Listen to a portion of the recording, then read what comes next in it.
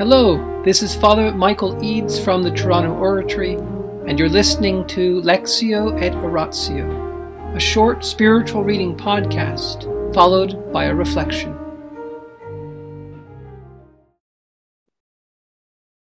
Mother Teresa, Come Be My Light, the Private Writings of the Saint of Calcutta, Chapter 9, continued. I can take a part from his suffering. The long retreat given by Father Peccaci for the Tertians took place from March 29th to April 12th, 1959. Changing her mind, Mother Teresa decided to make the retreat. She feared, however, that it would only be a time of greater loneliness and deeper pain, as God's apparent absence would be more keenly felt, and the longing for the absent one more hurtful.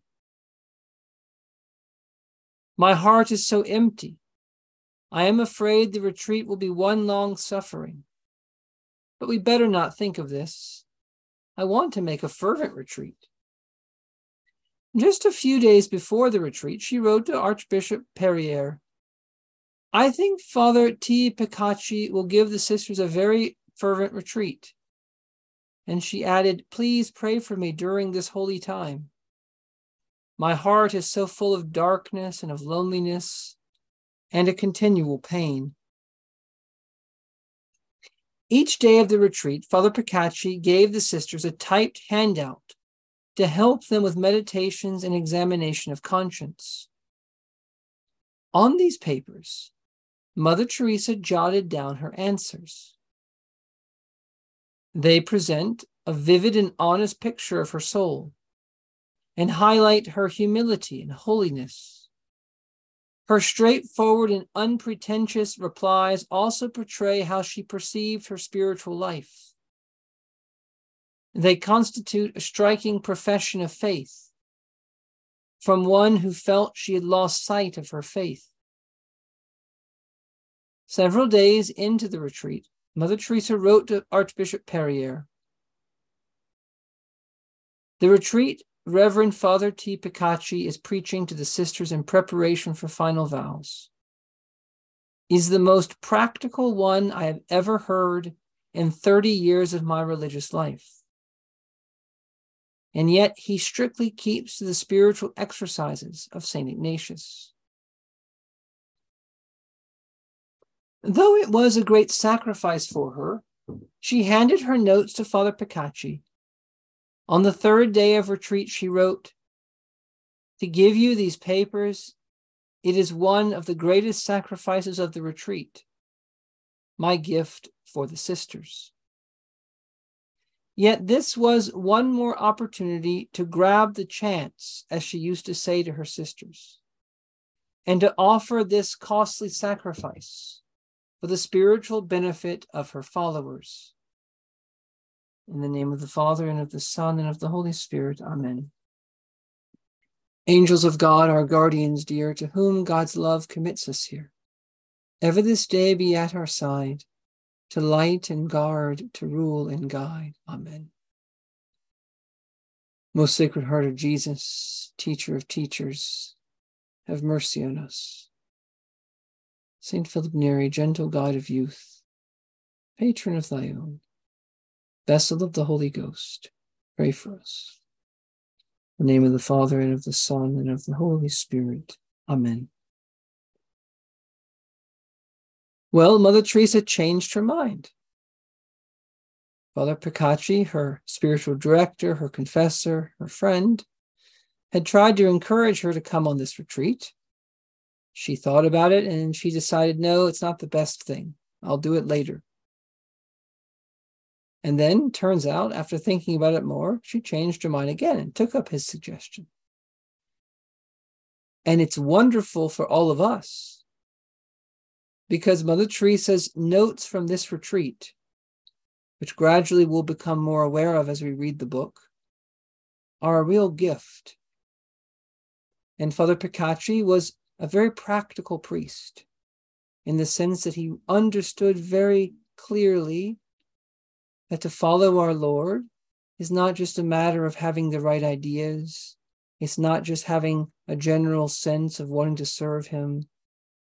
But this love and doing his will becomes very particular, very concrete, as we say, very definite, very specific. And as we follow him, as we seek to do the Lord's will, as we seek to be more religious, we should more and more be dissatisfied with things that are not specific and concrete. Concrete is opposed here to what's abstract. No, if we want to be religious, that is, if we really want to devote ourselves to the service of Christ, then we have to devote ourselves to all the particular things, all the manifestations of his will. And we give thanks that Father Picacci was able to help these sisters. And Mother Teresa is not one to give out compliments easily. If she says this is the most practical retreat I've ever heard in 30 years of religious life, it probably was. And this retreat that the sisters received had this unexpected bonus for the rest of us of Mother Teresa's own interior life being manifest, as she answered his very practical questions on these handouts that he worked hard, he thought about. So those answers have come down to us.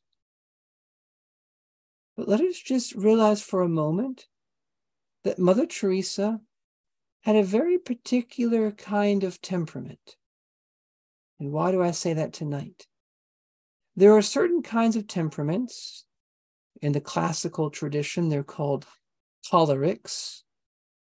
But they're basically various kinds of people that react very quickly and very strongly to things.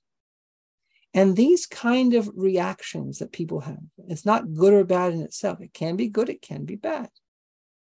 Quick acting, quick reacting, strong reacting people can make mistakes. But this kind of temperament, this kind of basic way of reacting to things, which is sort of inbuilt to certain people, it makes them very good at doing just what Mother Teresa did, grabbing the chance. People that are, we call cholerics, that are quick reacting, strong reacting, they grab chances that other people let go. Other people see the chance, but they're not sure, they hesitate, they're not so clear, and then it passes. But there are people that have an instant sense, this is the chance to get this, it won't come again, and they grab it. And Mother Teresa is one of those people. But notice that her grabbing these chances was not fundamentally about herself. It wasn't about her own spiritual benefit so much.